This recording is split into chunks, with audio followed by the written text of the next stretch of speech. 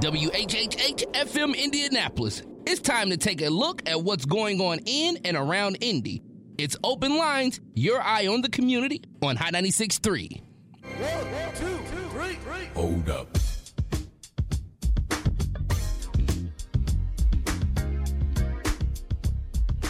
And good morning to you, Indianapolis, on a Sunday morning. It is July 5th, 2020.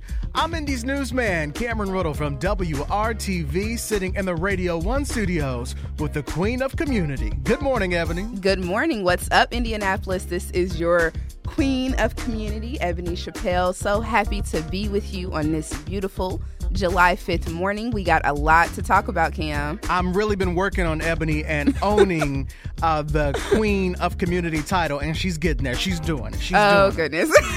We are getting there. I'm Miss Humility all day long, so I'm always trying to, play it cool, but this is where we're at, so. Wear the crown and wear it proud.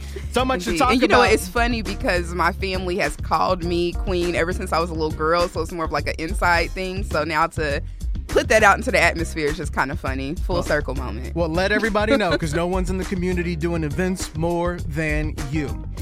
All right, there's a lot to talk about this morning on the show. We will be starting with the very latest on the coronavirus. Of course, those numbers have gone back up. You've seen it around the country, and now we are seeing it here. We will talk about why we are soon be required to wear masks right here in Marion County. Absolutely. As Cameron mentioned, the numbers have gone up, and after a busy weekend of people gathering and whatnot, I'm sure that the numbers are going to go up even more. So we are not out of the woods, y'all. This is still something that is very real and also disproportionately impacting our community. So we are going to talk about that. We also are going to have a conversation on race later on in the show in the 9 o'clock hour. So be sure to stay tuned for that as well. But first, here in the 8 o'clock hour, coming up at 8:30, we'll talk about something else that is real and that is impacting the Black community, and that is IndyCar and IMS. Yes, those things usually are not in the same sentence,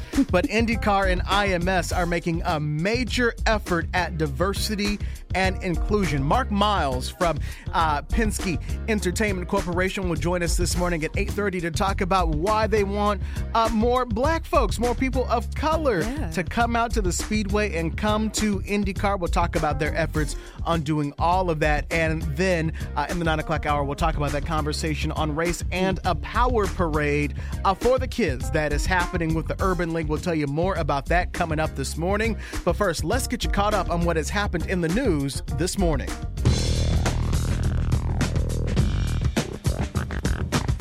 One person is dead and 3 others are injured after 3 separate shootings overnight in Indianapolis. IMPD officers were first called to Harding and Pruitt Streets on the west side around 12:30 this morning on reports of 2 people shot. Officers located 2 victims, and they are considered to be in serious condition. Then about 2 hours later, a gunshot victim walked into Community Hospital East. Police believe that victim was shot near 42nd and College on the city's north side. That victim is in stable condition. Then around 3:40, it continued, this time just off the canal between St. Clair and Michigan Streets. When officers arrived there, that's where they found 1 victim had died from an apparent gunshot wound. Scott Dixon finally made his second trip to the Indianapolis Motor Speedway's victory lane.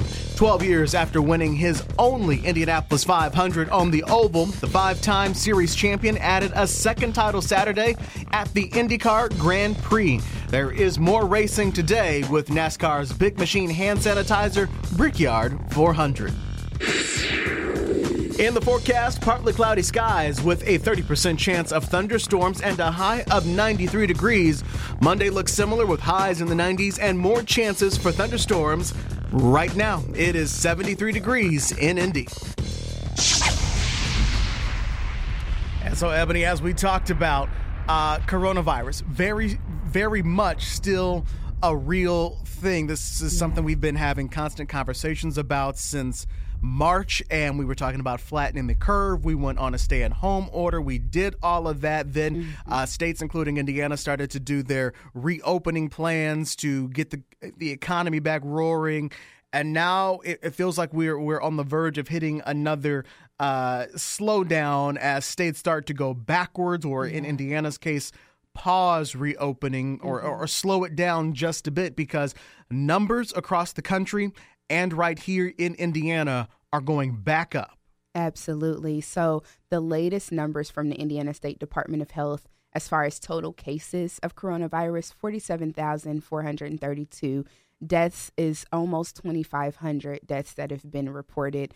As you mentioned, as states start to open back up, as we start to see more people get out and about, I fear that it has created a false sense of security and people feeling like, oh, maybe, the mask, don't really need it. I've gone out a little bit to do things and I'm masked up the entire time. Seeing people without a mask on is disheartening. So to hear, like you mentioned, that soon in Marion County, we're going to be mandated to wear a mask in certain public situations actually makes me feel good, because it makes me feel like maybe we'll be able to capture this thing before it goes too far.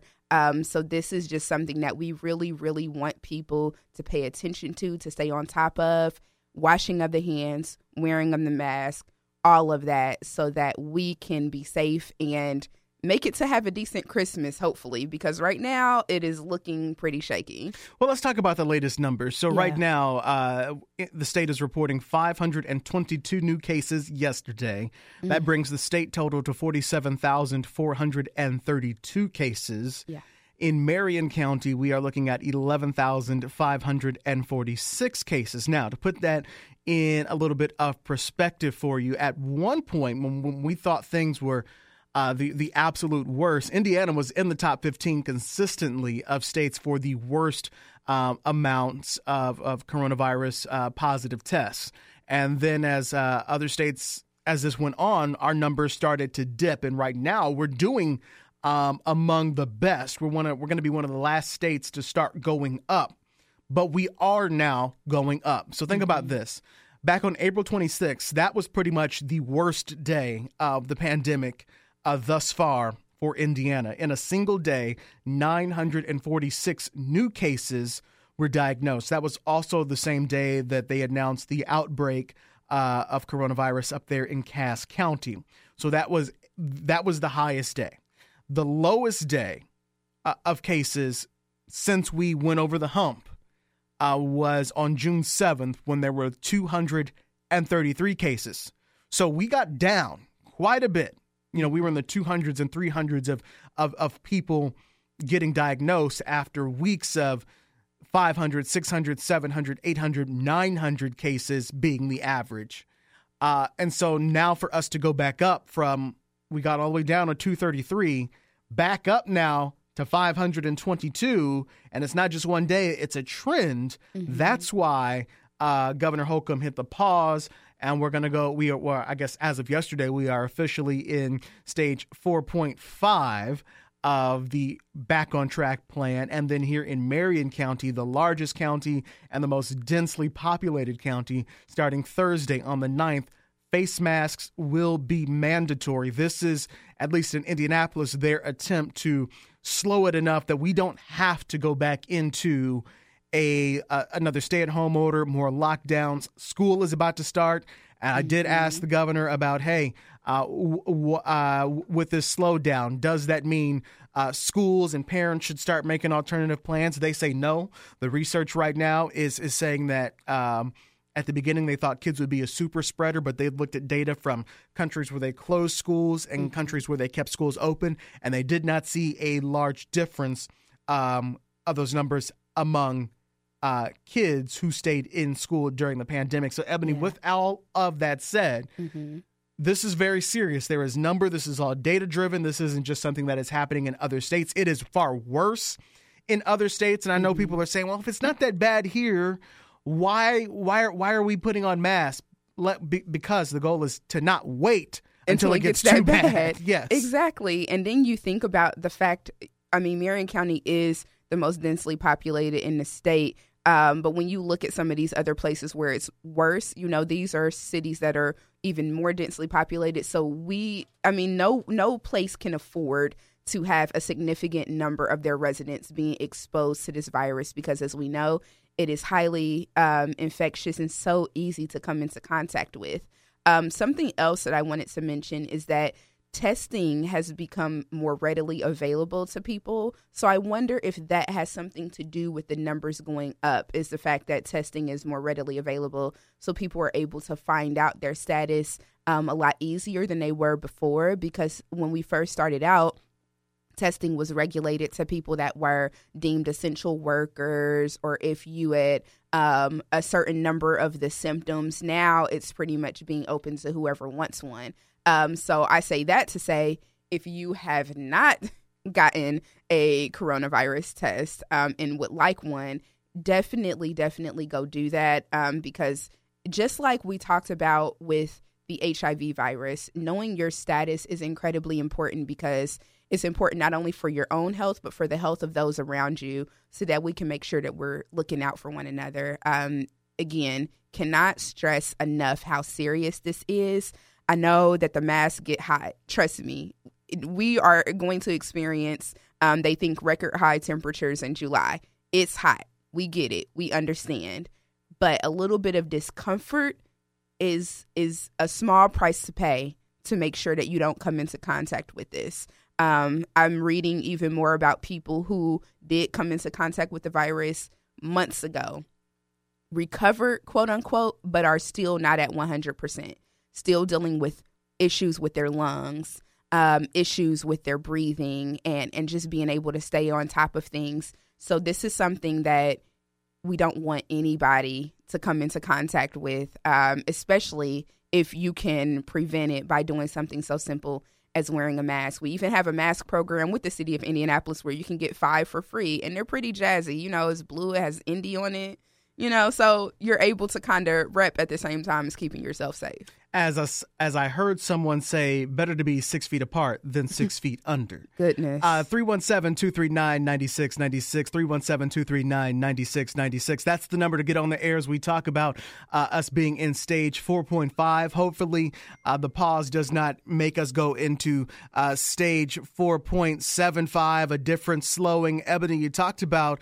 the numbers and could testing be part of it. Testing is always part of why those numbers go up, but as Governor Holcomb has talked about, there are 4 different principles that they look at, and that's how they know when they should be slowing reopening the economy. One of them is hospitalizations and how many people are going to the hospitals for complaints of coronavirus. And that is one where they can see, okay, it's not just people that are positive, because some people, as we know, have been positive, didn't have any symptoms. Some people have been positive and they've had just a simple cough. But when it goes to the next level of hospitalizations, that's when they know, not only are people getting positive, but people are having symptoms, and now people are needing emergency care in the hospitals. And remember, the shutdown across the country was all because the goal was to not overwhelm the hospitals with people who needed treatment. So with that, some of the 4 principles, again, monitoring the number of hospitalizations,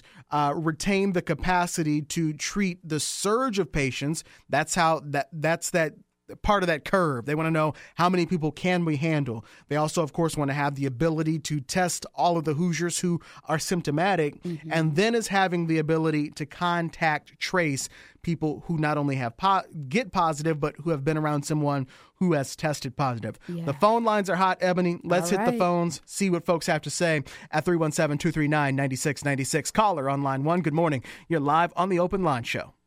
It's Larry Vaughn. Please. Good morning, Larry.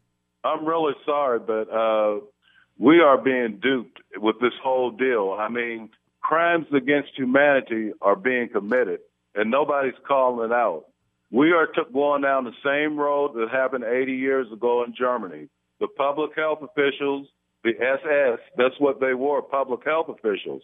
Just like we have now, amassing right now, the health department have inspectors with their own cars and uniforms and their own emblems on their cars that are going to enforce this mask wearing deal. And they're also going to enforce the new quarantine that's coming up, where everybody's going to be required to stay in their house and come out on alternate days.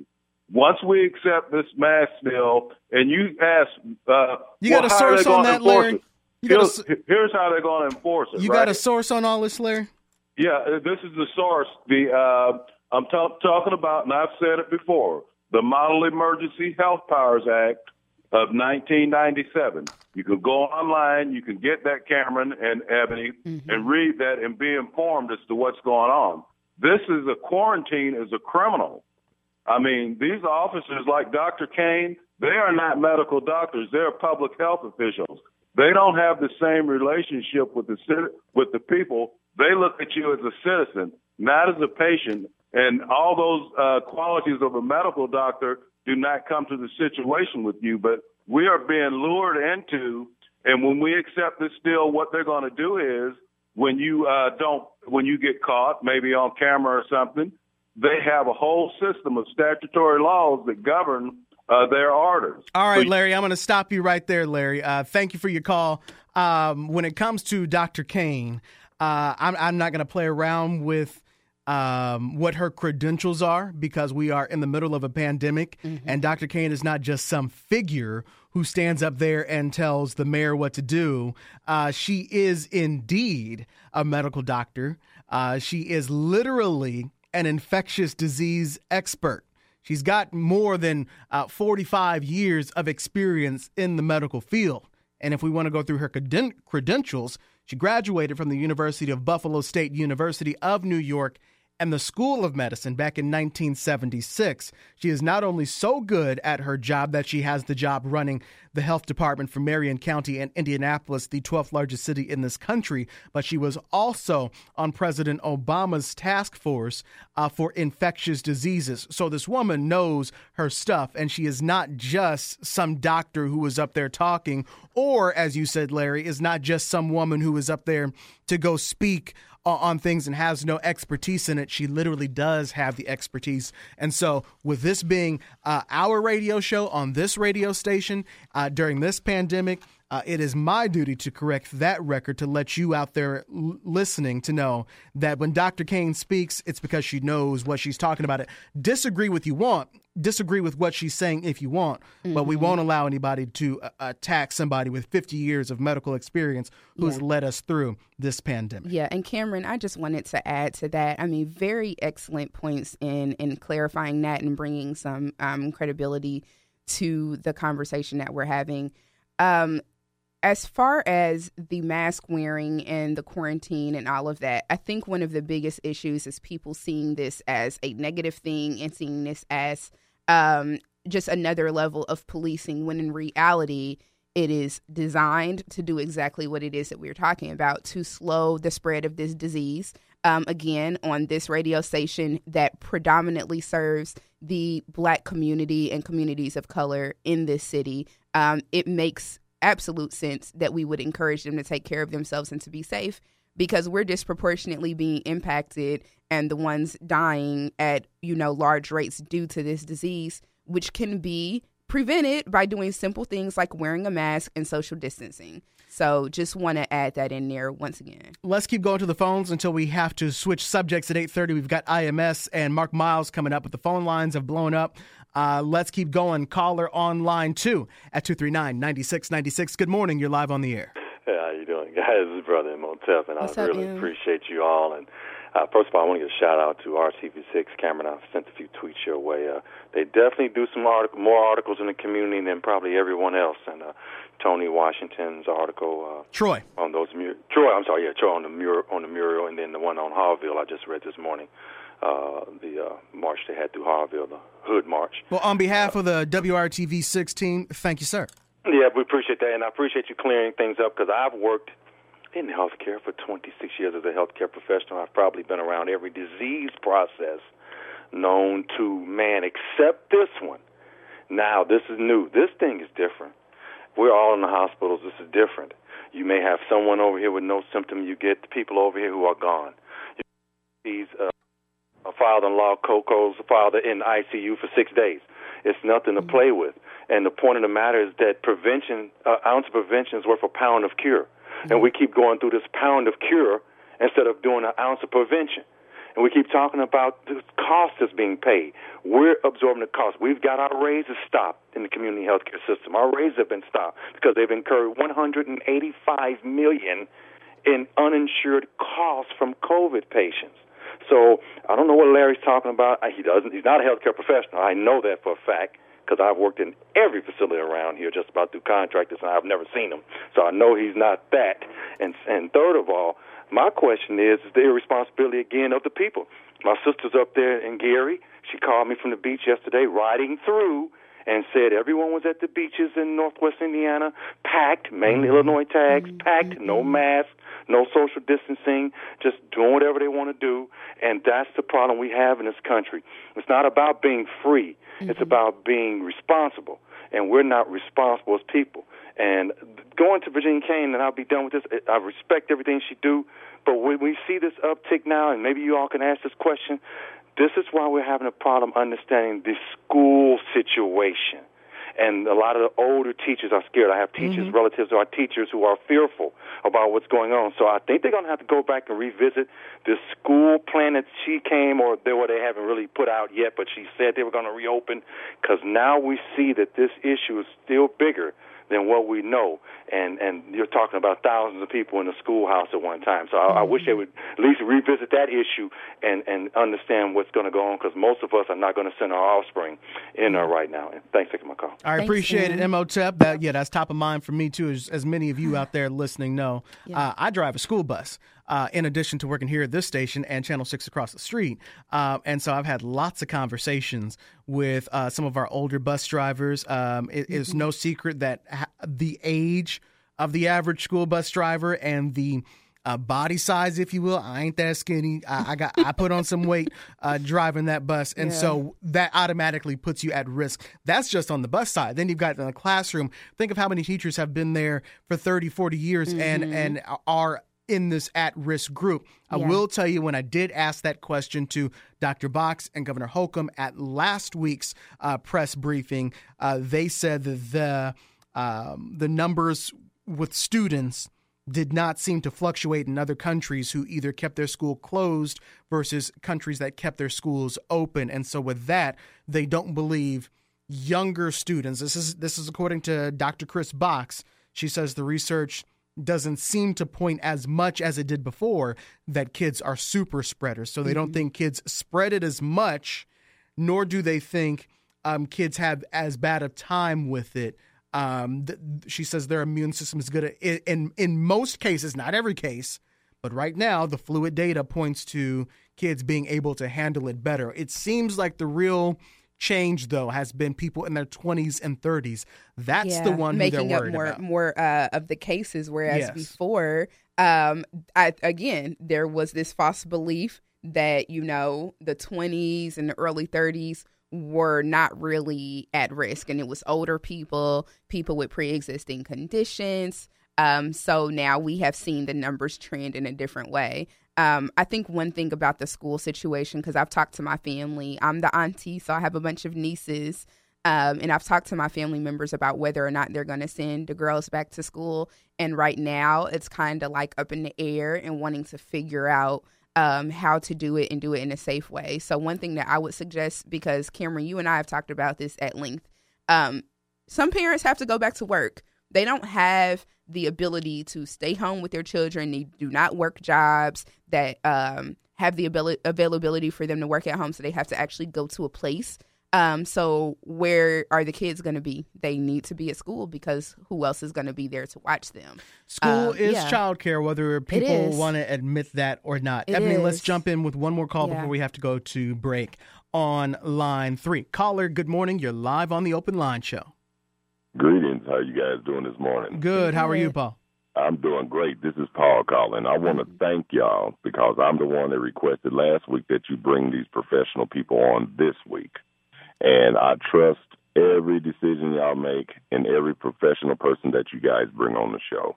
So I want to thank y'all for that. Absolutely. It's coming, just so you know. There's going to be more as schools and everybody get their plans together. We're going to have some of the superintendents and health experts on in the next 3 weeks, because school starts in less than 30 days. Yeah. Right. So that's great. So I want to get in my two things that I'm calling in for. All right, hit it. Thank you guys. And I'm going to make it brief. But I kind of came up with some solutions. It may not be popular. But, in 1974, Nixon passed an endangered species law.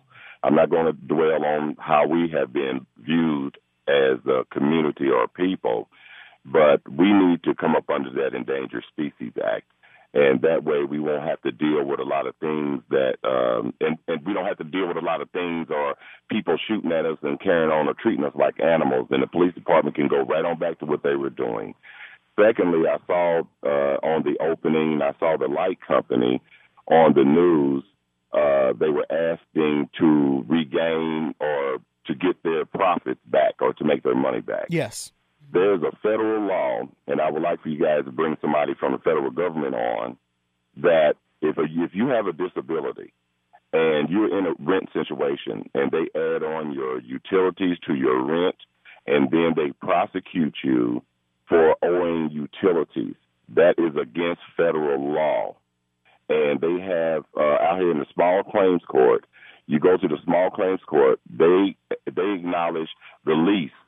But the lease itself is illegal because they are using using the utilities as rent.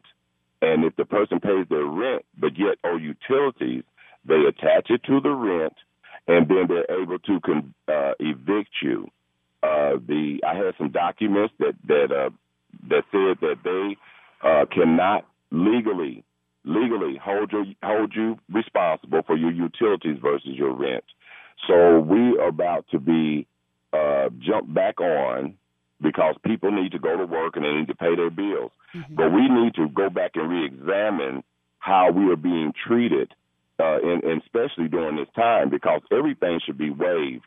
Nobody should be talking about we need our profits or we need this or we need that. We need a system that works for everybody. And Paul, so I'm gonna stop.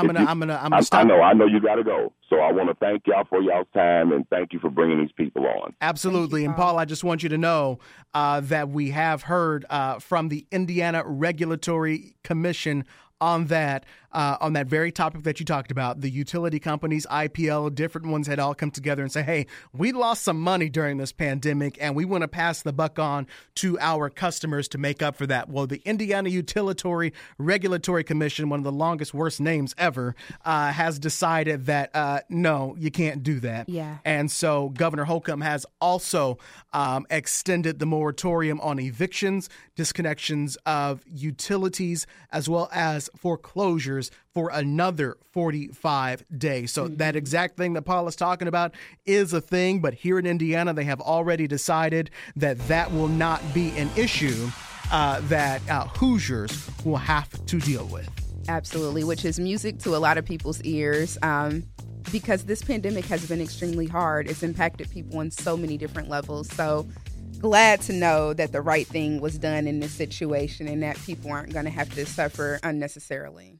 Well, Ebony, there's something that is changing in the air. This has been the year of change for so many different ways, and that has not been lost upon IndyCar and the Indianapolis Motor Speedway. Mm-hmm. They have announced the Race for Equality and Change. Will you go to the Speedway today? Well, if there were fans there, you wouldn't see too many black people there. No, you would not. I grew up on the west side of town and never had a connection to the Speedway until I was grown and my job took me there. So this will be really, really interesting. So when we come back, we are going to hear from Mark Miles, who is the CEO of the Indianapolis Motor Speedway and Penske Entertainment, about this Race for Equality and Change. This should be really interesting. Yeah, we'll see how they are inviting us to come out to the track. All that and so much more coming up when the Open Line Show on 106.7 WTLC and Hot 96.3 continues. This is Open Line.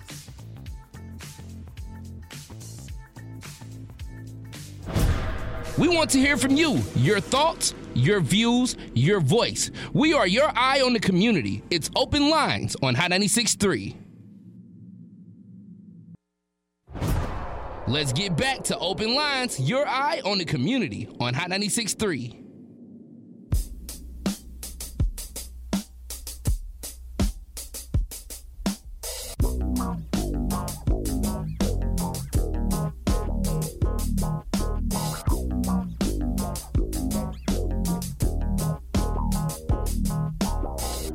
Hi, this is Oshia Boyd, editor of the Indianapolis Recorder newspaper and Indiana Minority Business Magazine. You're listening to Open Lines with Ebony Chappelle and Cameron Riddle. And on this Sunday, July 5th, we say good morning to you, Indianapolis. I'm Indy's newsman, Cameron Riddle from WRTV here in the Radio 1 studios with the Queen of Community. Good morning, Ebony. Good morning, Cameron. Good morning, Indianapolis. Thank you all so much for joining us for another episode of Open Lines.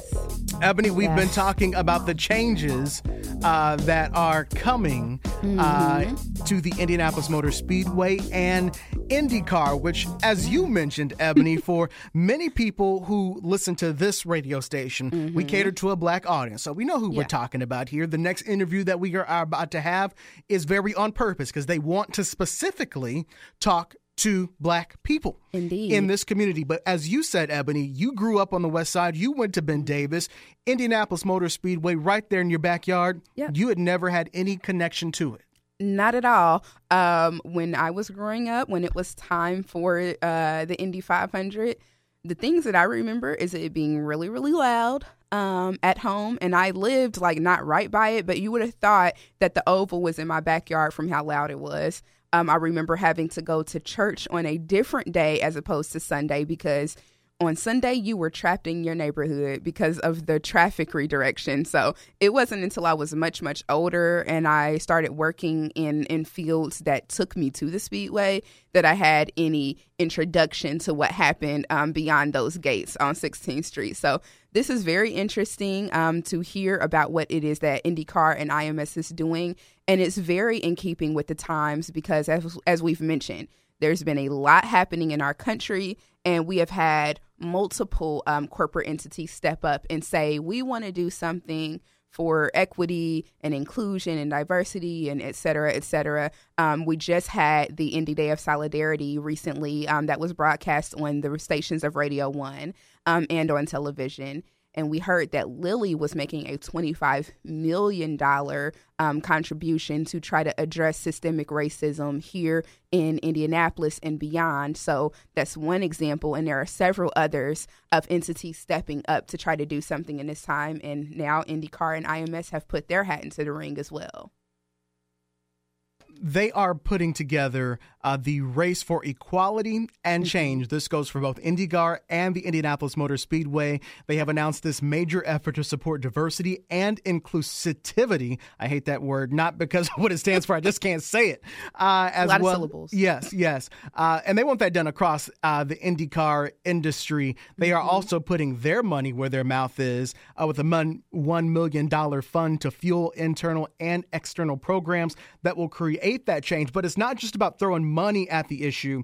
To get some change, you've got to get it out there on the ground. And that's what they're doing as they try to even get younger people, younger black people to get involved in racing. So let's hear directly from one of the men who is at the seat of the table putting this together. That is Mark Miles. He is the president of Penske Entertainment Corporation, and he joins us live this morning, I think from the track with a beautiful sunrise. Good morning. Good morning to both of you and all your listeners. Thanks for having me on. I just want to tell you, I heard the way you set up this conversation, and it was perfect because it's really how we think about this. Ebony, we talked yesterday about Next Gen Racers, which an African-American leader, really a business guy, loves racing. He put it together 14 years ago. It's not a huge program, but it's a meaningful program. He brought about 20 teenage, almost exclusively black males out here a weekend ago, I guess. And he was telling me that one of the kids lives 3 blocks to the east of us. And, he sees the place, he sees the fences, and he had no idea, that he was welcomed here. So your story resonates with us a lot, and that's a great example, but we know we got to change. Well, it is noted that you guys know that with all of the different things. I had to go do my homework on IndyCar and the Indianapolis Motor Speedway because I, a black man from Indianapolis, have only been to the 500 once, and that was not as a fan or as a media member, but I was taking a load of fans there in a big old motor coach, and they gave me a ticket to go to the 100th 500. So that was a good time to go there. But outside of that, there had never been anyone saying, let's go to the track or let's watch racing. And I think a lot of that is because there just have not been a lot of black drivers in either NASCAR. They've got more now than they ever had. And through my research, Mark, I was only able to find 4 black drivers involved in IndyCar racing over the past, 50 years. Yeah, you could go back to Willie T. Ribbs in like 91, I guess. Yep. No, that's part of the problem. I mean, I understand, at least to some extent, I think I can understand why people of color don't necessarily relate to IndyCar racing in this place. Who are they going to watch? And it's not simple, but it is something in effect. I don't know how long it'll take really to show meaningful results. But I think in all these things, at least of late, I think we've been well-meaning, but not intentional enough and not committed enough and not organized to really get after all the things that we talked about yesterday publicly that we think we can do to really transform the sport. So let's talk just straight to it on some of the things, how you guys are now being intentional. You mentioned Willie T. Ribbs, 65 years old now, the first African-American to compete in the Indy 500 back in 1991 and then in 93. All right, almost 30 years ago. But in a 2017 interview, I believe with the Indianapolis Recorder, he offered a solution to get more African-Americans behind the wheel. He said, quote, "I would advise IndyCar to create a program that brought in minority students almost into a classroom setting and teach them the sport. Then select the most interested ones and put them into a racing team at an early age, like an apprenticeship. Take 2 or 3 of the kids and put them on Penske's team, 2 or 3 of them on Ganassi's team, and 2 or 3 of them on Andretti. And I'm talking 10 to 12 years old. Then at the same time, put them in go-kart racing, very similar to the way Ron Dennis did with Lewis Hamilton." It sounds like you guys are engaging in plans to do exactly that. Yeah, well, again, I think all the credit in the world to Rod Reed, who Ron put this program together. It was 14 years ago, and a significant number of kids over the years have gone through it. But I think Willie's right. We did not have the rest of the pipeline. We didn't work hard enough at giving those kids who really had the skills and the passion for it the opportunity to go to the next step. And we have, for baseball fans, we have the equivalent of single A, double A, and triple A ball, our so-called ladder series, which is the way a lot of drivers work their way up to the IndyCar level. So that it's there. These teams we think can be willing. I know Roger Penske's on this, and he's got he's got all the involvements. Now the owner of IndyCar, the owner of the track, owner of the most successful team in the sport. So he's got his own kind of pipeline, and I think I know that from talking with him, he's serious about trying to really, in a sense, follow Willie's roadmap. Yeah, Mr. Miles, I want to add another layer to this conversation. We've talked about some of the history of the Motor Speedway. I want to go all the way back to someone that I learned about around the 100th running, and that was Mr. Charlie Wiggins, originally from Evansville, Indiana, but was a black man that because of segregation could not race, but pretended to be a janitor to get his foot in the door and became a mechanic that worked on these vehicles, and also started his own race specifically for black people that wanted to race, called the Golden Glory Sweepstakes, which happened at the Indianapolis Fairgrounds. So we know that there is a history of a disconnect that is there, but now we're in a new age, and IMS and IndyCar is committed, with this announcement to try to move forward in a different direction. I mentioned earlier that there are other corporate entities that have stepped up to say the same thing, but there are people in the community that want to know what makes it different now, that makes it more intentional, and it's not just a lip service or a message of the moment, but it's something that's going to move forward in a more intentional way going forward. Yeah, well, we like to say, and I'm sure we're not unique, but we mean it, that actions speak louder than words. And so I would say to everybody, just watch and let's grade us and judge us on what we do and what we get done, the effort and the results. I do think that given everything that's happened in this country over the last many weeks, we are at this inflection point, and seems like all of America's waking up. Most all of America's waking up to systemic racism and injustice and inequality. And this has been a sport that probably was certainly not on the front line of involving black people and minorities. And I think now when I talk to the team owners and the people in our paddock, our broadest, in the broadest sense, the competitors, the participants, they know we got to do better. And that, to me, I kind of didn't want our marketing people to put the race to equality and change in a slogan, because we don't want anybody to think this is a program with a start and a stop and end. We really think this is the way we got to be. And I don't know. I believe that with really concerted effort and Roger Penske and myself and all of us here being serious about it, we can make a difference that will be lasting. Yeah. Another question for you on making a difference that's going to be lasting. We, a lot of us were very shocked and pleasantly surprised by NASCAR's announcement that they were not going to allow Confederate flags and other type of iconography at their events anymore.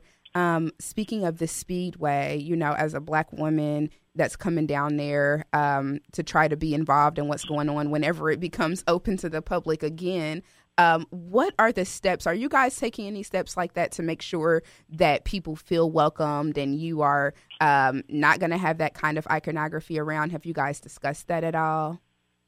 Yeah, it's really simple. It's just not welcome. And we will. Look, I should say this. A few years ago, NASCAR took up this issue, and they sent to all their tracks. When they race here, we're in effect one of their tracks. Pretty strong language that they didn't want to tolerate the flag, that flag, at where they race. And I remember talking for hours with Amos Brown about it and getting his thoughts about how do you enforce it? Do we make it worse if we go after folks? But the reality is we've had very little of that here. Mm-hmm. What we didn't want to do was inflame the situation and cause people who saw it differently to bring them out here.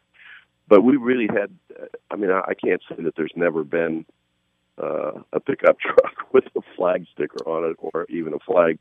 Yeah, because they're out there. They're out there, on the Coke lot and elsewhere. Yeah. Yeah. But I think now it's clear, it should be clear to everybody on our property that's just not going to be okay. And, I loved one of the racetracks that did confiscate some Confederate flags, and they handed the person an American flag, sort of a swap that would be a pretty good trade. So, Mark, I want to point out some of the other things that you guys are focusing on. We just talked about two of the major ones, and that's making it, one, feel more comfortable without those flags out there and different kind of things that turn people off immediately. And then, of course, the recruiting and starting really young to get people interested. But not only at the young level, but with folks who are already working in NASCAR and are ready to work in NASCAR right now. You guys are recruiting and developing a diverse workforce through all the levels of IndyCar and IMS, as well as diversifying your employment, talking about leadership and ownership within the series. In your conversations that you've had with people who are already in NASCAR, the number of black people that are already on staff in the series, on the team, in some way, shape, or form, did you get to ask them or have any conversations with them, what is it else that we need to do for you because you're already here? What do we got to do to keep you from going to NASCAR or to anything else? Well, in the IndyCar industry, which is what we're primarily focused on, we think there's a lot that we have to do. One of the things we can do, which we've started in the past, but again, everything just needs to be on steroids now. I mean, we've had a college internship program, and I think just like we need to get to young African Americans at very early ages to get them interested in cars and in driving. Some of those kids, by the way, maybe won't be drivers, but could be mechanics and engineers. I mean, these are high-paying professional jobs in this sport. Yeah. So that's important, but it's also important that for the business functions, which I think is what you're primarily talking about, we establish pipelines. So we're going to, I think, shift the emphasis of our internship programs, make more opportunities in those programs so more college students of color get here, get insinuated into our operation, see what we do, see who we are, what we're about.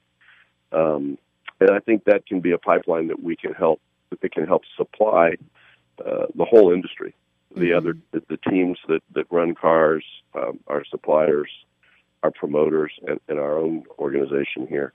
So, Mark, as people listen to this, maybe they say, all right, they're taking some interest in me taking some interest. What's happening at the track today? There's been something that happened yesterday, I guess 2 things that happened. And then there's more things happening today. Yeah, so this was really, I think, a historic weekend in motorsport in this country, because NASCAR and IndyCar, that have often been seen as sort of Hatfield and McCoys. A lot of our fans don't like each other. Yeah. You got to kind of pick your party almost. In the past, we came together. And so yesterday, IndyCar ran a road course race. I'm sure listeners may not know that in addition to the oval that people are familiar with, inside the oval is a road course. And so, it's 14 turns, and it's an entirely different kind of racing, but IndyCars run that too. So we had a full-on championship points awarding Grand Prix, as it's called, and that was at noon on NBC. When we finished about 2, then our teams got out of the pits, and NASCAR's Xfinity Series teams came on, and they ran a race on NBC on the same course starting about 3 o'clock. So that really was groundbreaking for this sport. And today, at 4 o'clock on NBC, the top level of NASCAR, their Cup Series, will run their race on the oval. So it shows kind of the variety of this track. It shows, like a lot of things, I think the sport, the different series, the different organizations in the industry of motorsports in this country coming together. And I think that bodes well. We think it's a good thing for we've had this Brickyard NASCAR weekend for many, many years. And I think there's so many IndyCar fans in this community. We run the IndyCar race on the Brickyard weekend, or in the Brickyard weekend. It'll get more fans out here to take a look at NASCAR on this track, and that'll be good for the future of this event. Well, we would love to have been able to come out and see it in person this weekend, but coronavirus had other plans. So maybe now folks may say, all right, let's give them a shot, and they can come out to the Indianapolis 500, which is now scheduled for August. What day, Mark? 24. All right. Yeah, maybe we'll have to go down there on a Sunday morning, Kim, and do some things. Mark, maybe we'll come do a show down there on a Sunday morning on a race day, and we'll help you put in that effort to get more people of color, more black people involved in racing. Because there are so many opportunities. As you mentioned, maybe not everybody's going to be a driver, but there are mechanics, engineers, businessmen and women. Think of all the people in our community who are crazy about their cars and fixing them up. And you could make a good living doing off of that over at the Indianapolis Motor Speedway. So much opportunity there. Yeah, or even other businesses, because another thing that was mentioned here is increasing the number of businesses that do contracts. So, maybe food or some other type of service as well. All right. Yeah. Absolutely. Now, listen, we're going to hold you to this idea of the show out here on 500 weekend. We'll be in touch this coming week, to see how we can work together and really take it to the community and make sure people know how they can get involved. We appreciate it very much. All right, Mark, we appreciate you coming to take some time to not only speak with Ebony and I, but the effort that you guys are putting in to talk to the people who are listening to this show. Thank you so much. Anytime. Thank you all. Take care. All right. Absolutely. Mark Miles from the Indianapolis Motor Speedway, the president and CEO of Penske Entertainment Corporation, joining us live this morning on the Open Line Show. Ebony, a good conversation. Really and we've good. got more coming up in the 9 o'clock hour. We do. So in the 9 o'clock hour, you guys are getting a special treat on today. We are going to have a conversation on race.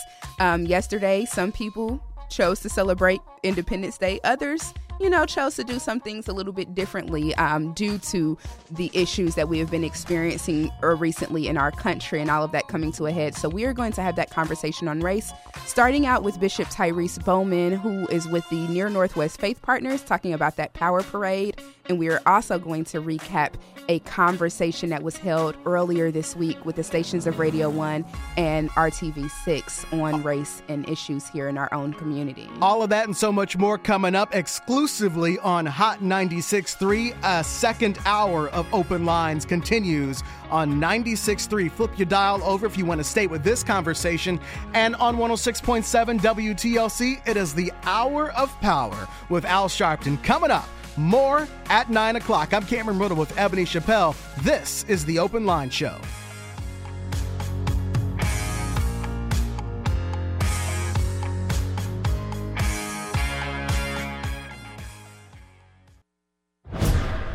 WHHH FM Indianapolis. It's time to take a look at what's going on in and around Indy.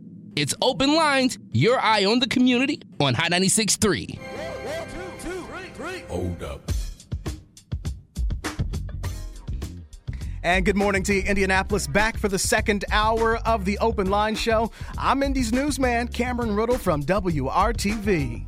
What's up, y'all? This is Indy's community queen, Ebony Chappelle, here with a second hour of the Open Line Show. A lot to talk about, Ebony. We had a good first hour talking about coronavirus, as well as the changes and the intentional effort being made at the Indianapolis Motor Speedway and by IndyCar to get more black people involved in racing, both in the stands and in the pits. Absolutely, absolutely. Very good conversation there with CEO of Penske Racing and Entertainment, Mark Miles, over there at the Indianapolis Motor Speedway. So if you missed any part of that conversation, the show will be up online later on this morning on our website, as well as Apple Podcasts and SoundCloud. So very robust conversation, and we're keeping it going in this hour with a conversation on race. So we invite you all to join in. If you have any comments or questions, 317-239-9696. That's right. There was a conversation on race, which you heard right here on Hot 96.3 on Thursday, as well as watched it on WRTV and on the IndyChannel.com. Several faces and voices that you're familiar with talked about the elephant in the room, how everything, even our last segment, our last hour, all of it comes back to race in some way, shape, or form. We'll replay some of that and continue that conversation this morning. But first, we will talk about the Power Parade and for how our young kids, this is a chance for them to get involved. Absolutely. So we are going to hear from Bishop Tyrese Bowman, who is the leader of the Near Northwest Faith Partners, one of the groups that is involved in today's Power Parade that's going to be happening at 2 o'clock, starting over at the Indianapolis Urban League. And as Cameron mentioned, this is an opportunity for young kids and families to get together and to participate in this movement that we're having right now of social demonstrations and discourse around the issues of race and inequity in our country. One thing that I love, because we talked about coronavirus earlier, one thing that I love about this event is that people are going to remain separated and in their cars. Well, don't give it all away just yet. Yeah. Don't give it all away. You're right. By the way, I got to get Tyrese Bowman on the phone. Yeah. So we will do that while we listen to what is new in the news this morning.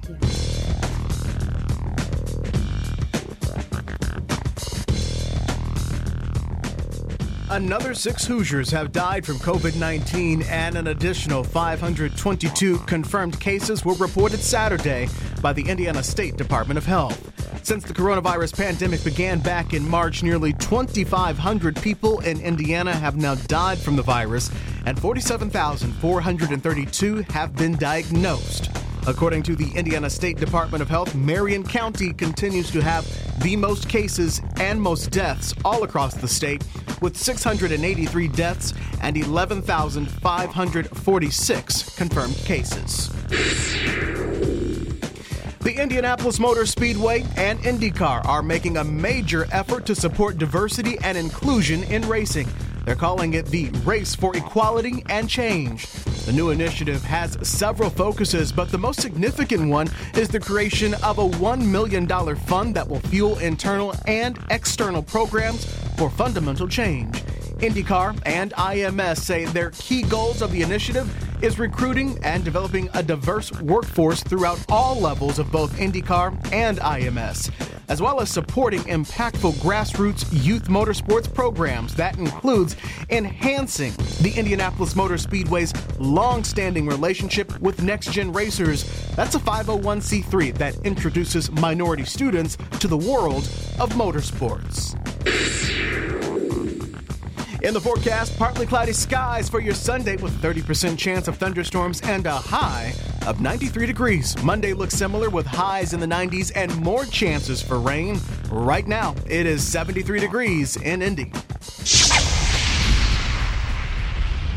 And so, Ebony, you may have to give us a little bit more information. The same information I told you to hold off on giving away. May have to have you give it away because we weren't able to get Bishop Tyrese Bowman on the phone just yet. If we can get him within the hour, we certainly will. But we're talking about the Power Parade, which will be going on today, this afternoon, starting at the Indianapolis Urban League. Yes, so hopefully we do get him on. But to bring you all up to speed, the Power Parade 2020, as Cameron mentioned, is going to start at the Indianapolis Urban League today at 2 o'clock p.m. Our marshals for that parade are going to be City Council President Vop Osili and Ivan Douglas Hicks, Dr. Ivan Douglas Hicks of First Baptist Church, North Indianapolis. And this is going to be an opportunity for the voices of the children to be heard. We have had a very robust conversation ongoing for weeks and weeks and weeks about the racial inequity that's happened in this country, all being brought to a head through police brutality, unfortunately. So it's a very intense conversation that we're having, and people have wondered, how do I get my kids involved? How do I have these talks with them? Cameron, you've been down to the protests. I've been down to them as well, and you see young kids there with their families sometimes. And now this is an opportunity for them to really be involved. So that is happening today at 2 o'clock. They are asking for people to stay in their cars and to decorate them.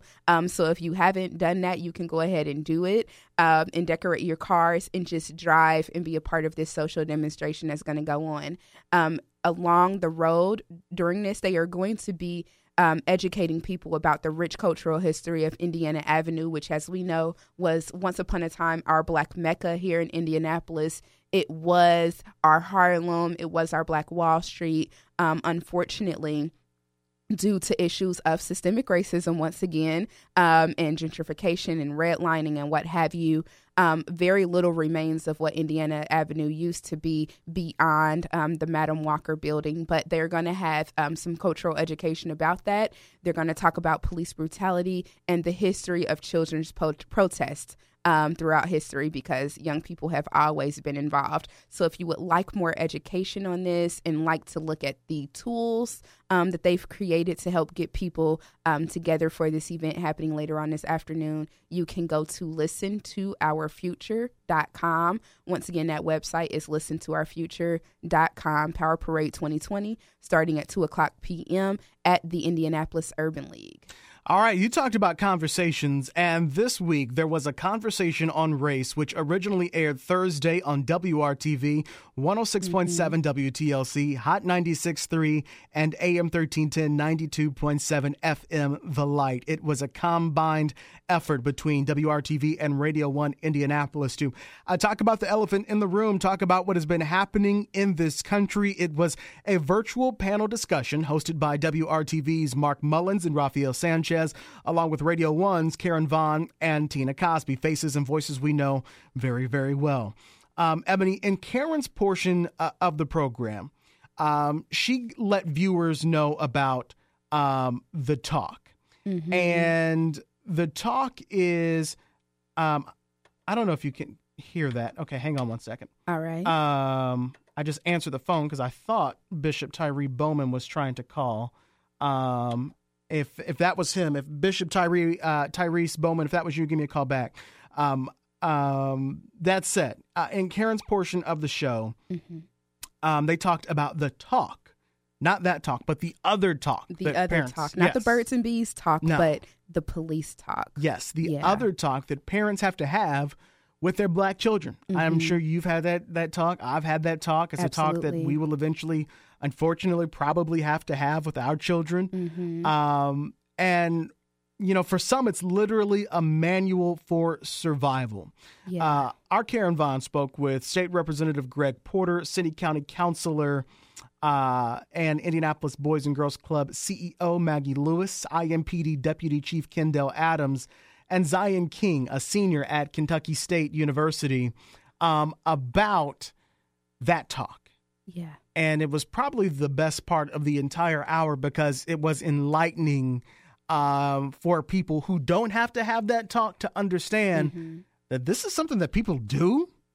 Yeah, it's absolutely something that people do, as disheartening as it is. And I've had to have that conversation with friends and colleagues of mine that are outside of the Black community, and them being confused, like, wow, you guys have to literally talk about what you do when you get pulled over. And it's like, yeah, because we have seen time and time again what happens in these situations. And even when, and we can't lose this part, even when people do everything right.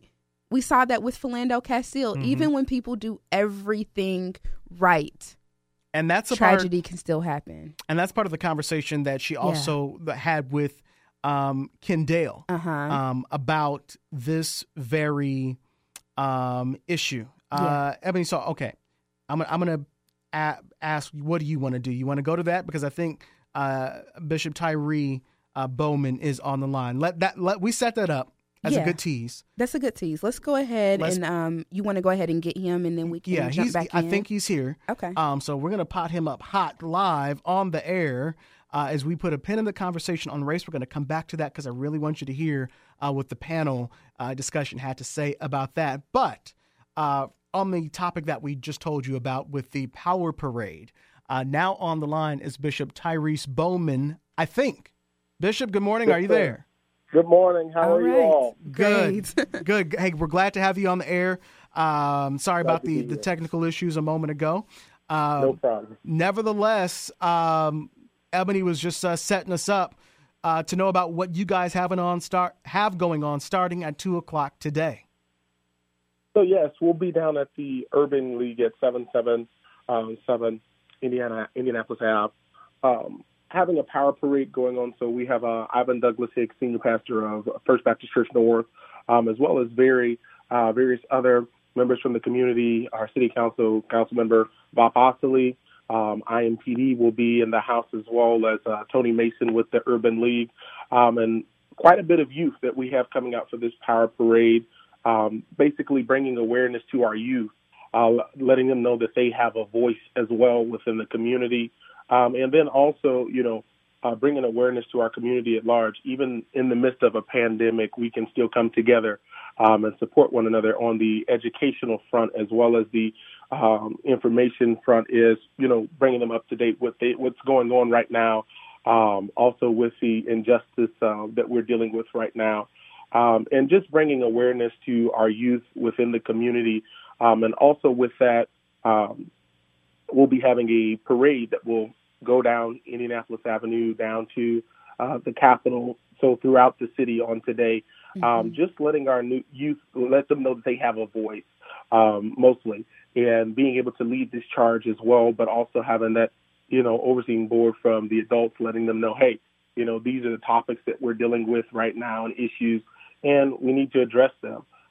With that, we also have a community cleanup coming up on the 18th as well on Raider. So we definitely have a lot of things going on today with the Power Parade. Yeah. Bishop, something that I wanted to ask you, as someone that's been, in the community and involved in different areas, you guys have done a lot of work around COVID relief and trying to impact people. And now on this conversation about race, we just mentioned earlier that we're going to jump into this conversation about the talk that parents, Black parents more specifically, have to have with their young people about how to engage with law enforcement.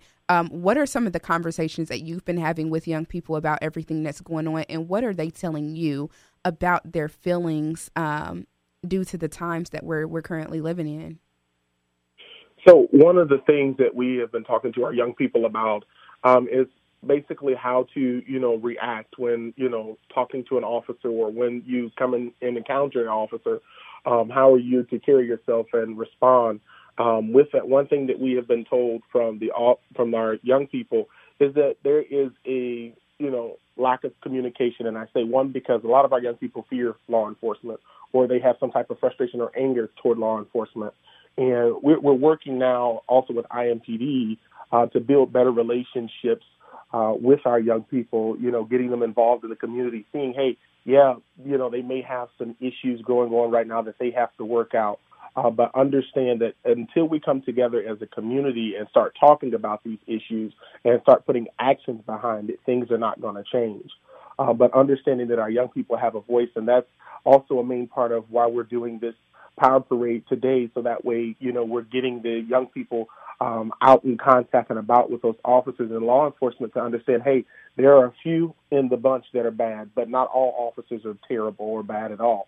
And with that, building those relationships, so say, hey, if you have a pullover, make sure your windows are rolled down, make sure the car is off, make sure your hands are visible. If you're walking down the street and the officer stops you, make sure that you have your hands out where they can see it, and, you identify yourself, and, don't argue or raise your voice. And those are just the times that we're living in right now. Yeah. What is your response to people that hear that and feel like we're leaning too much on respectability politics and those things, and not putting enough of an onus on law enforcement to do their part to keep everybody safe? What do you say to people that are feeling like, I'm frustrated with trying to have these conversations with my young people. I'm frustrated that I even have to go there and feel like I have to walk on eggshells and do things like that just in order to survive. What do you say to people that are frustrated with that? I can speak to that, one, because I've experienced it even within myself, being racially profiled by law enforcement. One thing that I will say to you, we know that we have to live by this code, but based on the color of our skin. And with this, reach out to your community leaders. I'm one leader who's on the ground on a daily basis. And, with that, understanding that, we have to come together. One, we have to get rid of the violence in our community, because every time, and it's not a black and blue thing, but when an officer pulls up to the scene, they're unaware of what the situation is. And one thing, that we're working on right now is holding IMPD and the officers and law enforcement accountable for those actions. But in order for us to do that, the community must also support. And with that, we can talk and we can say one thing and do, another. But until we actually come together and say, hey, we want change in law enforcement. We want that when my child walks down the street to get on the bus to go to school, that they're not being harassed, that they're not being stopped, and we don't have to look over our shoulders wondering, when the officer, what they're going to do. Or, if an officer jumps behind us and we're driving down the street, we don't tense up or get afraid because we might be pulled over and we don't know where it will go. So with that, gaining the support of the community and coming together to unite for change, one, peacefully. Two, putting agendas and, practical points in place so that we can address the need and the concern. And then we wait for that response. And we demand that response. That's what we have to work on first and foremost. Bishop Bowman, this afternoon you have the Power Parade of 2020 going on. Why should a parent listening right now bring their child, their family out to be in the Power Parade this afternoon? One, they should bring their children out because that lets them know that they are part of the community, that they are part of change, that they're moving forward. And we're doing this to unite our youth because right now we're with the youth being out of school. They're not being able to be around their friends, being socially isolated, getting them out involved and active again in the community, bringing their child out because we have a wealth of information. We have booths and tables that will be set up as well for non-vendors, non-sale vendors, but as an informational tool, being able to seek information from education to, politics, being able to talk with your city council counselor and being able to talk to, the IMPD officers, being able to talk to your community leaders on a one-to-one basis and be able to receive the information that is vital, to the development of a young child. So that's one of the main reasons why they should be able to bring their child out and then also be in that march and, that parade going downtown and, leading by example, mostly. Being a good steward, not only of community service, but of faith as well in leadership. All right, Bishop Bowman, thank you for giving us a call this morning. The Power Parade starts at 2 o'clock this afternoon at the Indianapolis Urban League. That is 777 Indiana Avenue. That's near West Street and Indiana Ave in downtown Indianapolis. Good luck, sir. A little bit of rain in the forecast, but rain or shine, you guys are still going, right? Still going. All right, sounds Absolutely. Good. All right. Bye-bye. Thank you, sir. All right, Ebony, all of that falls back into that conversation on race that you were having. You inserted it into that conversation. It's one of the reasons why they were out there. Before we went to Tyrese Bowman, we were talking about the talk and the conversation that is had, the conversation that was had between Radio 1's Karen Vaughn, IMPD Deputy Chief Kendall Adams, as well as City County Councilor and Boys and Girls Club CEO Maggie Lewis, State Representative Greg Porter, as well as Zion King, a senior at Kentucky State University, having a conversation. Remember, this is on this radio station and our sister stations and WRTV. So a large microphone as well as online. And the goal was not just to have a conversation with Black people about Black people, but a conversation with all people about what Black people are living through. So for some people, this was really enlightening to hear. This is what you guys go through. I had no idea. Some people choose to ignore it, but for some, they just didn't know. I want to play a little bit of the conversation that Karen Vaughn was having with her virtual panel on the conversation on race and what Black parents have to tell their Black kids. And Kendall, I want to ask you, because you relate to this topic from both sides as a police officer and father of Black children. How did you have this conversation with your kids?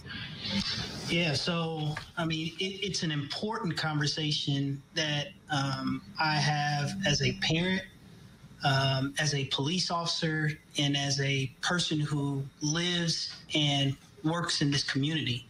And I have this conversation with my daughter quite often about her perceptions about what she's seeing nationally versus my expectation of how she should interact with persons of authority. And I'm not just talking about police officers. I'm talking about, your counselor, to some degree, your mother, your parents.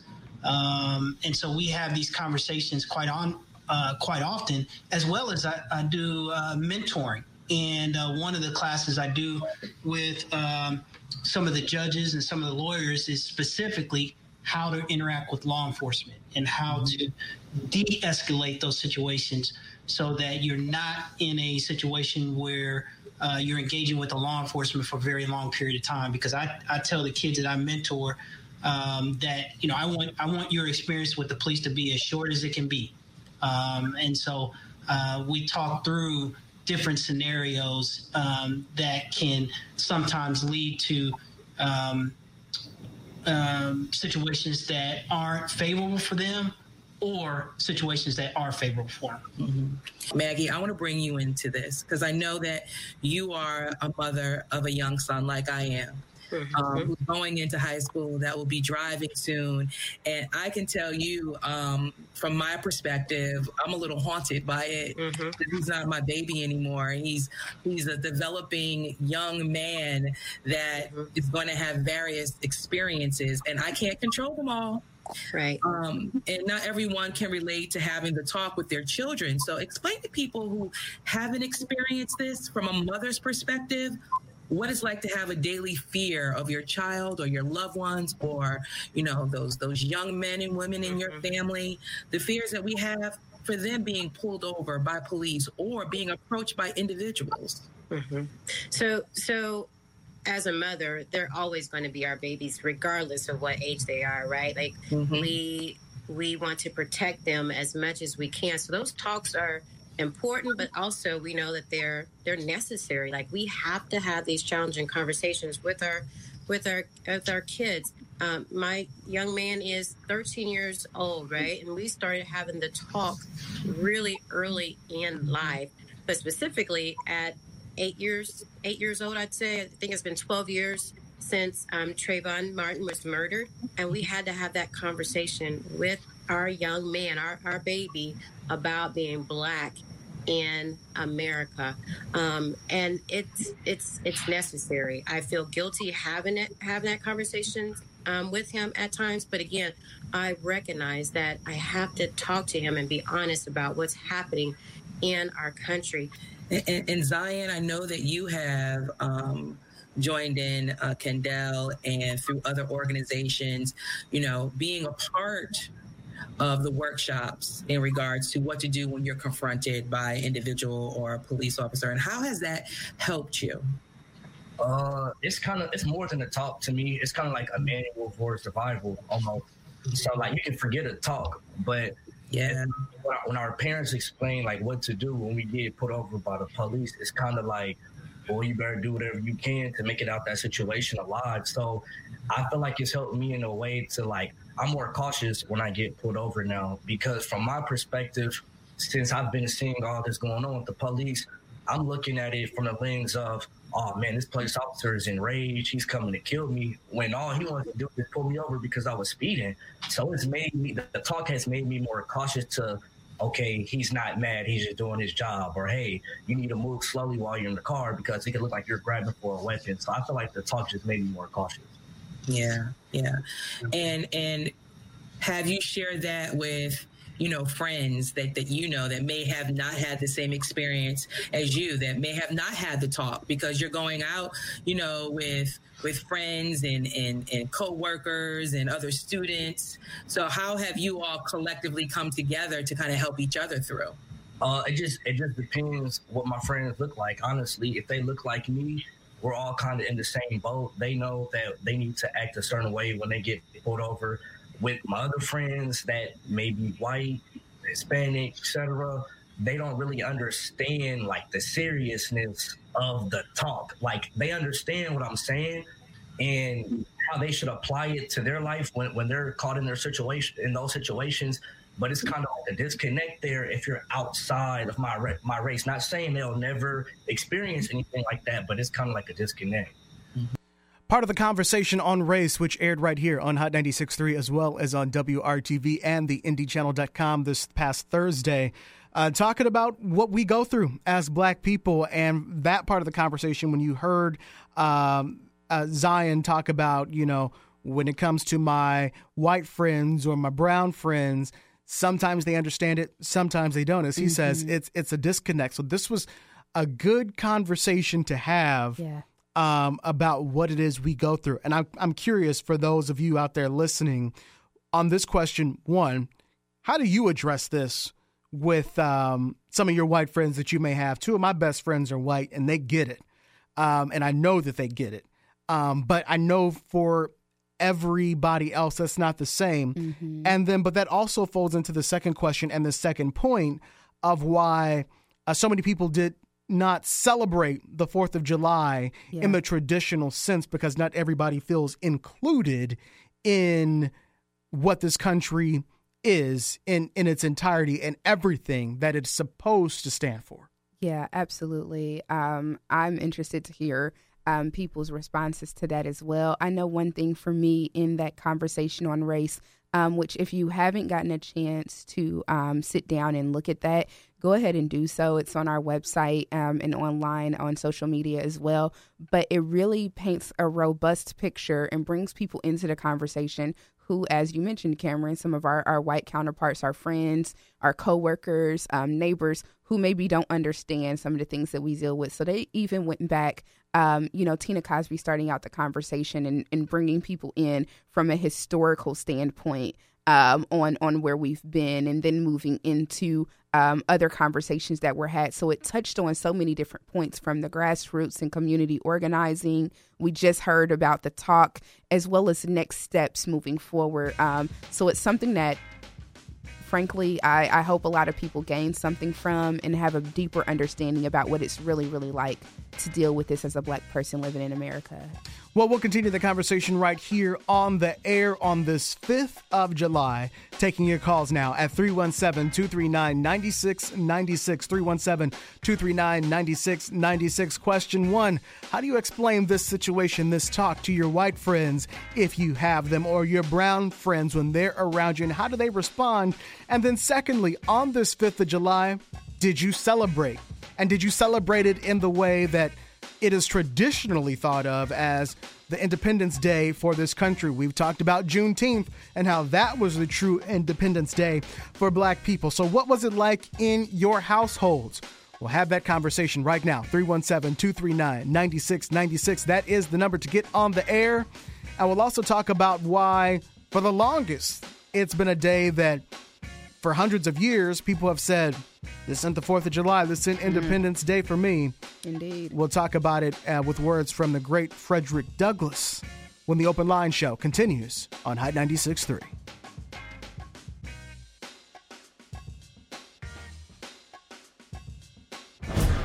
We want to hear from you, your thoughts, your views, your voice. We are your eye on the community. It's Open Lines on Hot 96.3. Keeping you connected to what's happening in our city. It's Open Lines on Hot 96.3.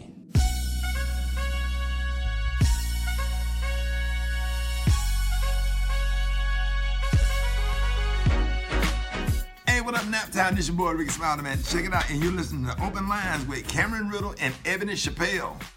Thank you, Ricky. Good morning. I'm Cameron Riddle, Indies newsman from WRTV, in the Radio 1 studio with the Queen of Community, Ebony Chappelle, checking in. We've been having such a great conversation this morning, Cameron, talking about race, talking about some updates at IMS and how they're trying to be more inclusive of the Black community. So very robust conversation so far.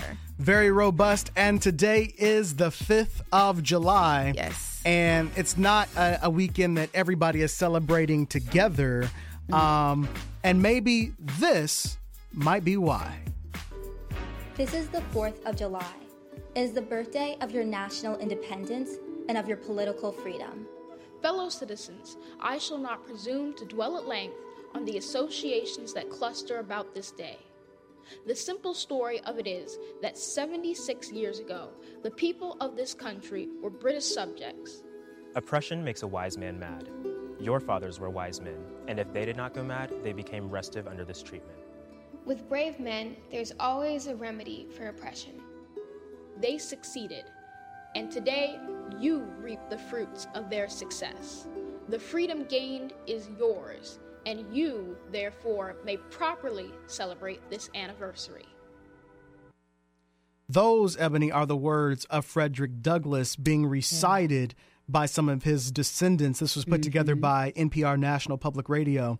At 239-9696, having the conversation now about the 4th of July. What does it mean to you and your family? Like, I'm not talking about, give me the traditional answer. A lot of people, Ebony, are not celebrating the 4th of July this year because they still don't feel free. They still don't feel independence. That part of that speech you heard is called What to the Slave is the 4th of July, written by Frederick Douglass way back when. And I'm playing it today. 168 years ago. Yeah. And I'm playing it today because 168 years later, it's literally still relevant to a lot of people. It is. And you know what, Cameron? Speaking about this holiday of 4th of July, it's been my personal tradition for years to start out that day by listening to and or reading excerpts from Douglas's speech, because I grew up in a household where the same with 4th of July, same with Thanksgiving, we were taught the meaning of it from a Black perspective and a perspective of how Indigenous people have been treated in this country. But we use the day because as working class folks, you take days off when you can get it. So it's like, if this is a day that we can kick it with our family, we're going to do that with an understanding of the ways in which racism and colonization has affected people of color in this country. So really, really interested to hear what people have to say. I know some folks used it as Juneteenth Part 2. So really interested to hear what they have to say on this topic, especially in the times that we're currently living in. 239-9696, 239-9696, talking about the 4th of July. And for our listeners, for you out there, for Black Americans, for Brown Americans, do you really feel that this is Independence Day? For Frederick Douglass, it was not, as in that time, you literally were not free. Literally. And so with that, I want to play some more of his speech. These are his descendants, some of them his 4th, 5th, and 6th generation grandchildren who are living in the world where we can spend all day talking about racial issues and racism and racists and the changes that is going on still to this day to make that change. Let's play some more of the speech. What to the slave is the 4th of July? Fellow citizens, pardon me. Allow me to ask, why am I called upon to speak here today? What have I, or those I represent, to do with your national independence? Are the great principles of political freedom and of natural justice embodied in that Declaration of Independence extended to us? I am not included within the pale of this glorious anniversary. Your high independence only reveals the immeasurable distance between us. The blessings in which you this day rejoice are not enjoyed in common. The rich inheritance of justice, liberty, prosperity, and independence bequeathed by your fathers is shared by you, not by me. The sunlight that brought life and healing to you has brought stripes and death to me. This 4th of July is yours, not mine. You may rejoice. I must mourn. The words of Frederick Douglass, written almost 200 years ago, Ebony, still relevant today for a lot of people not celebrating the day. And it all kind of folds back into that conversation on race that we have been having. Yeah, it does. It is so telling. And, you know, I get chills hearing that because, as you mentioned, this is his descendants, 4th and 5th great-grandchildren, speaking his words, and the fact that they are still so prominent today as they were 168 years ago is startling. Yesterday, we also had a speech. We're not going to play pieces from that, but if you're interested, Minister Louis Farrakhan gave an address yesterday as well. If any of you are familiar with listening to him, the leader of the Nation of Islam, it's long. It's about 3 hours long, but he really speaks to some of these issues surrounding race as well. And it's just, I don't know what else to say about how prophetic those words are in such a strange way so many years later. You would think that we would have evolved to a different place, but we have not yet arrived there. The phone lines are lighting up, getting some callers to call in, 239-9696, 317-239-9696. Having the conversation about the 4th of July, what it is and what it is not to you, but also that conversation on race and the talk, not the birds and the bees talk, but the other talk that Black parents, or I should just say parents, have to have with their Black children. 317-239-9696. Let's go to this caller now on line 1. Good morning. Good morning, Cameron, Ebony. Thanks for taking my call again. And that. What's up, Em? Yeah, it's something. I've read that. I've been reading it for years. I read it yesterday. It's a long speech, actually, that Frederick Douglass wrote. It's long, people, if you go look at it. It's not a short read, but take your time and read it. It's perplexing. I told my 6-year-old grandson yesterday, he's come in, he's child's mind. Happy 4th of July. And I say, yeah, okay. I said, let me sit you down real quick and talk to you. And I explained to him the differences. And we did Juneteenth, and he explained that to him. Actually, he picked that pretty good. And so I explained to him yesterday. And his most telling statement, this is the truth, people, his most telling statement, a very intelligent, for his age, 6-year-old man was, darn, seems like white people are always getting treated good and black people are always getting treated bad.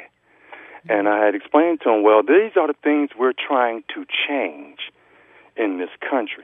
We're trying to change it. I posit people to go pick up Kenneth Clark, Dr. Kenneth Clark's book, Dark Ghetto. Read that book. Kenneth Clark said, we're not going to get this thing straightened out without white folks. So white folks need to understand what's going on here. And I think some are trying to pick it up, and probably a lot more, but we need that. Going back to the conversation you had with Race and Kendall Adams, I know you probably saw the tweet, but I'm perplexed with him. He talked about favorable and unfavorable conditions. Breonna Taylor was at home. Philando Castile did everything. He was legally armed. I'm legal. Those guys in Georgia yesterday in an open carry state are all legal. Tamir Rice in an open carry state, even if he had a real gun, was in an open carry state. John Crawford's in Walmart. We see the video. He's talking to his mother shopping for a BB gun, which is legally sold in Walmart, and somebody lies, and they rush in there like stormtroopers and kill John Crawford. I don't want to hear that favorable, unfavorable stuff. I don't want to hear from him. I get sick. Let me calm down him, because I have a problem with Kendall Adams, period, because he's not understanding. There is no such thing as favorable or unfavorable when it comes to us. It's a system, it's a position of just looking at our race and looking at us with the KKK eyes, like those guys that got fired in North Carolina. He won't ever comment about those people. He won't comment about those cops mimicking the boy in Colorado, choking him to death that just got fired. He won't comment on those. We got too much of that going on. And I want the day when he tells me how many people they've turned in.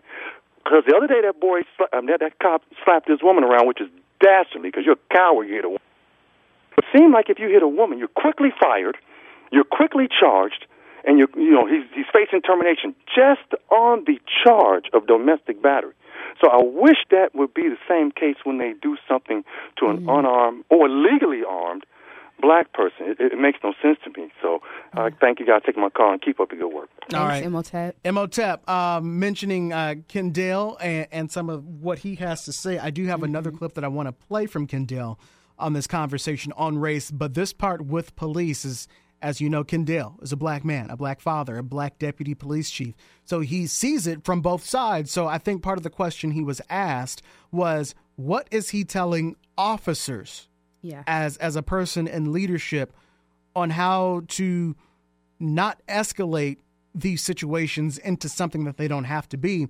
We could go through a list of where it's definitively, and I say that because they've now been fired, according to their bosses or their merit boards in Atlanta or in Minneapolis, they escalated the situation, thus causing injury or death. So the question to Kendall was, what is it that you are saying inside the police department to police officers about making sure that everybody can go home? I had to say, we need to continue to have these conversations. We need to continue to talk to our children, talk to our friends.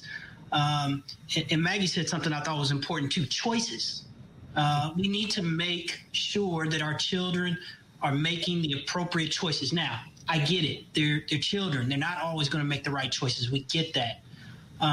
But when you're dealing with law enforcement, a lot of this has to do with how we behave, the choices we make. I'm not saying all the time.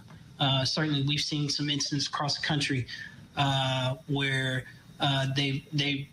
everything has gone right and still has gone tragically wrong, and we recognize that. And one of the things that I try to talk to young folks about is, we have to look at law enforcement individually. We can't look and say what happened in Minneapolis. I'm not saying it can't happen here, but those kind of things have been prohibited in our policy for years. And so getting to know police officers, getting to talk to them one-on-one, understanding that, like he just said, you have two people in a situation that are scared.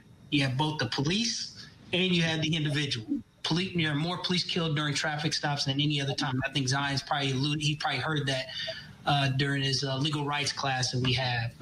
And so you have a police officer, black or white, that's pulled over someone that has no idea who's in that car and whether that person will try to hurt them. And then you have the person in the car that, particularly if they're black or brown, saying, I hope I'm going to get out of this. So, we've got to de-escalate situations, both on the police side and from a community standpoint, so that we get out of those situations very quickly.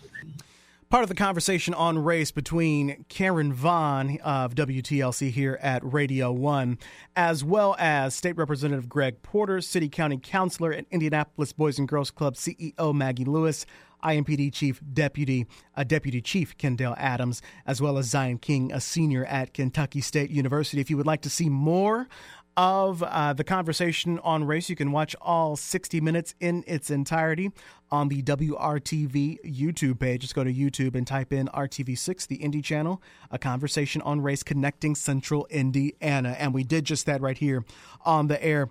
Ebony, I'd love to have heard what Imhotep would have responded to Kendall on that. Yeah, indeed. I think that he would have quite a bit to say. I think one of the issues that the community is having in particular, I understand Kendall's point about looking at these departments individually from a policy standpoint, but it goes beyond policy. Policies are put in place, just like laws, to try to dictate the behavior of people and to have some consequences in response to certain types of behaviors. But the problem is that these behaviors still exist. So on an individual level, if there are people that are entering into these professions that already have a belief that Black people are inherently criminal, they are not human, and they should be dealt with a specific way, then that's why you end up with the situations that you end up with. So it is very much a systemic issue. And I think that's one of the reasons why we still continue to have this disconnect between the community and police, because people feel like, you know what, you guys are putting these things into place. You're saying, oh, all officers aren't bad, et cetera, et cetera. But we still find ourselves in these situations over and over again. So glad that the conversation is happening. It's something that absolutely needs to continue. And we can't let up. We absolutely cannot let up, because the people that are responsible for some of the tragedies that we've seen, they're not the only ones. They're just the ones that we've caught. And to that point, it's a conversation that is happening on a number of different levels. And I would love to hear from a police officer out there. And you can call us in the last couple of minutes of the show at 317-239-9696, 239-9696. If you're a police officer out there, maybe share with us. And you don't have to say your name or what department you're with, but what kind of training are you guys going through? What conversations, more importantly, I think right now, are you hearing from the leadership and the Kendall types who are running the place and would like to stay out of the headlines? Yeah. It's an overall deal that as we've talked about today, is happening in everything from policing to NASCAR, to IndyCar. Mm-hmm. Yeah. So we have moved to a place where I feel like we're reaching a fever pitch where the conversation is just going up to a more elevated level, which is a good thing, because I think that that's where change happens, is through the avenue of awareness. But yeah, it takes all of us having these conversations in our spheres of influence and it's uncomfortable. I know as a Black person, and Cameron, I'm sure you can speak to this, but working in environments where you feel like, do I really have to continue to explain to people why this is a thing, why we need to be talking about race, why Black people need to be treated equitably? So it gets exhausting, but it's one of those things that, again, we have to continue to do, continue to highlight, continue to elevate the conversation and make sure that people are being held accountable for getting us to a better space. Well, with that, Ebony, we've come to the conclusion of this show. But as we've gotten requests today, we're going to focus the next couple of weeks on coronavirus and going back to school. School starts in less than 30 days for thousands of kids across the state, including right here in Indianapolis. And a lot of parents are not sold. A lot of parents are worried about sending their kids back to the classroom due to the risks of coronavirus. Yeah, a lot of teachers. I have friends that are educators, and a lot of them are wondering, wow, how are we really going to do this?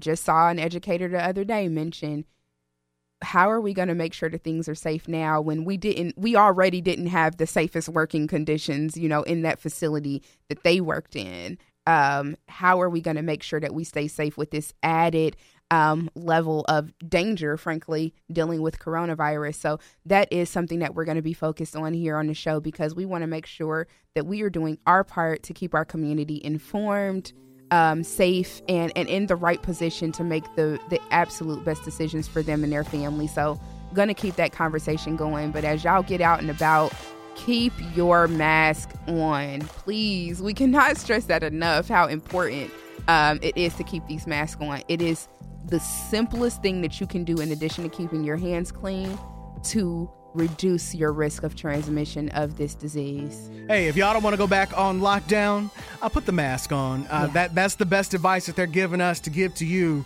is to wear the mask. It may not be perfect, but I would request that any mall or store turn the air conditioning way to cold so that we can breathe, because I was at the mall with my mask on, and I was like, this would be a whole lot better if it was cooler in here. Yes, indeed, because that temperature is going up, boy. With that said, if you need a face mask, you can go down to the Julia Carson Transit Center in downtown Indianapolis. The city is giving away 190,000 face masks. You need to have one by Thursday. If you are in public in Marion County, the face mask mandate goes in on Thursday for everyone in every public place in Marion County. Yeah, one thing I wanted to add, Cam, for people that can't make it down there, you can go online to indy.gov/mask and figure out how you can get those masks to you as well. All right, if you missed any portion of the show, we'll have it online, and you can also listen on Apple Podcasts and, of course, on hot963.com. I'm Cameron Riddle, Indy's newsman from WRTV. I'll see you tomorrow on TV on RTV6. And this is Indy's community queen, Ebony Chappelle. You can catch me online, Facebook, Twitter, and Instagram at Ebony the Writer, to keep up with what I have going on out here in the community. We'll see you back here next Sunday, live at 8 for more Open Lines. Peace.